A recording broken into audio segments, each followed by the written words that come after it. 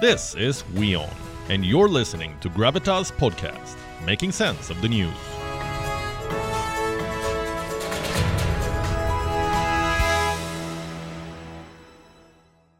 North Korean leader Kim Jong-un entered the new year with a vow.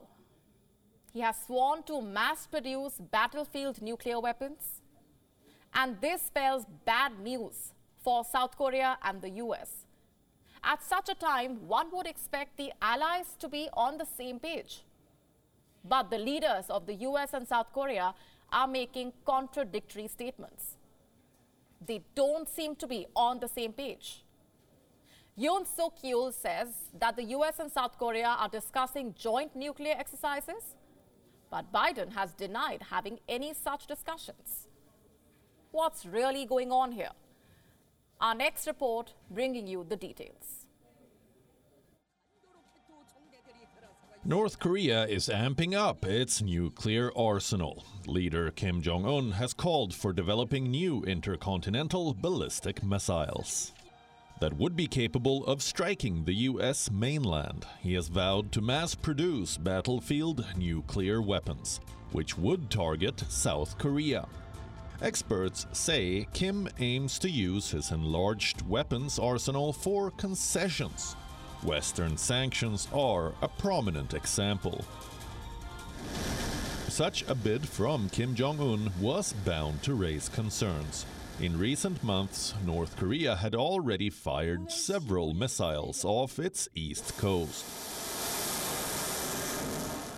The missiles had enough range to hit the U.S. mainland and Japan. So what is the U.S. doing about it now?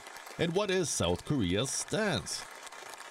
Being North Korea's closest neighbor, South Korean President Yoon Suk Yeol has claimed that South Korea and the U.S. are in talks on exercises involving U.S. nuclear assets. Basically, discussions on joint planning and exercises involving U.S. nuclear assets to counter North Korea's nuclear threats. But when Biden was asked a question about whether he was currently discussing joint nuclear exercises with South Korea, he said no. He denied having any such discussions. You see, South Korea doesn't own nuclear weapons. It is under an American nuclear umbrella, meaning it relies on the U.S. for protection from nuclear weapons. The nuclear umbrella guarantees a devastating American response if any of its allies is attacked. But questions loom regarding the effectiveness of such a security commitment. The sole decision to use the U.S. nuclear weapons lies with the U.S. president. Does it ensure enough security for its allies? President Yoon has said that while the U.S. nuclear weapons belong to the U.S., planning, intel sharing, and drills must be jointly conducted with South Korea. And seeing the current levels of U.S. security commitment, he finds it difficult to assure his people of a security guarantee. Clearly, there is some miscommunication between Seoul and Washington. But what is the reason for this?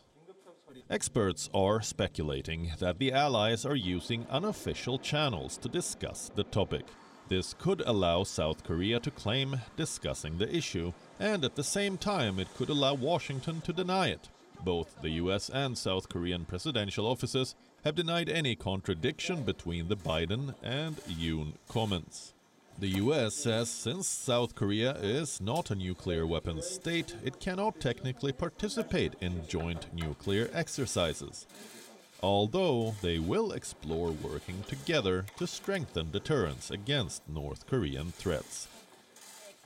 Meanwhile, Kim Jong-un is not only expanding the North Korean nuclear arsenal, but he is also planning to develop a missile with quick nuclear counterstrike capability.